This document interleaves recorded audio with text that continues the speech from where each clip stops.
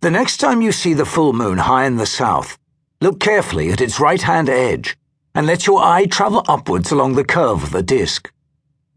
Round about 2 o'clock, you'll notice a small dark oval. Anyone with normal eyesight can find it quite easily. It is the Great Walled Plain, one of the finest on the moon, known as the Mare Crisium, the Sea of Crises.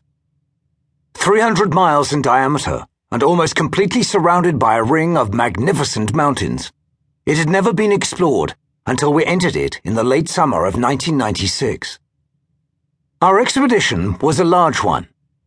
We had 2 heavy freighters which had flown our supplies and equipment from the main lunar base in the Mare Serenitatis, 500 miles away.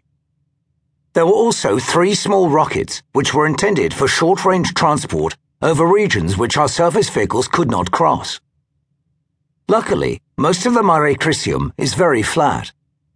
There are none of the great crevasses so common and so dangerous elsewhere, and very few craters or mountains of any size. As far as we could tell, our powerful Caterpillar tractors would have no difficulty in taking us wherever we wished.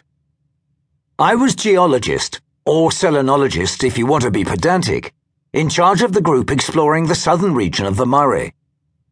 We'd crossed 100 miles of it in a week, skirting the foothills of the mountains along the shore of what was once the ancient sea, some 1,000 million years before.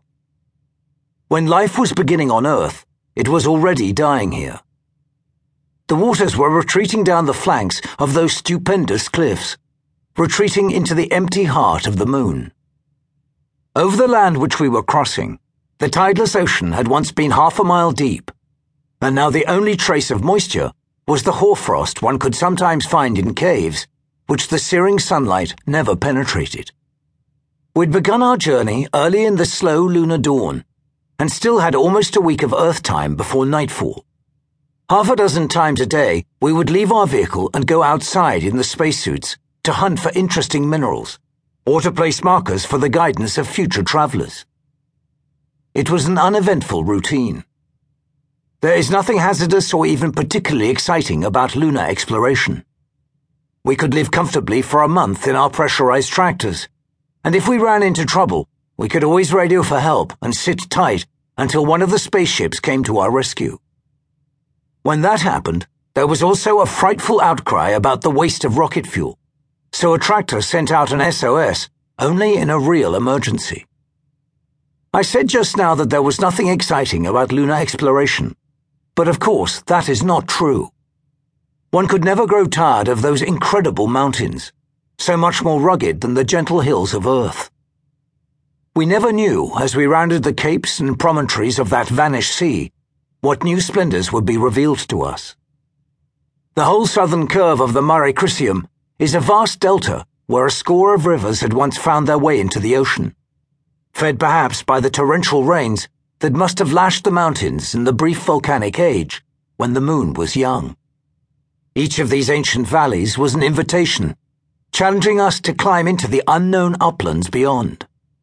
But we had 100 miles still to cover, and could only look longingly at the heights which others must scale.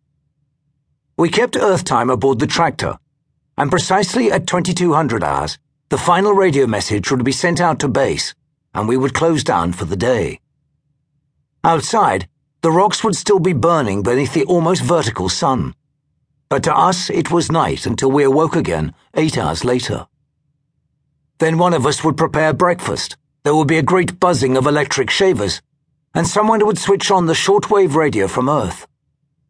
Indeed, when the smell of frying bacon began to fill the cabin, it was sometimes hard to believe that we were not back on our own world. Everything was so normal and homely, apart from the feeling of decreased weight and the unnatural slowness with which objects fell.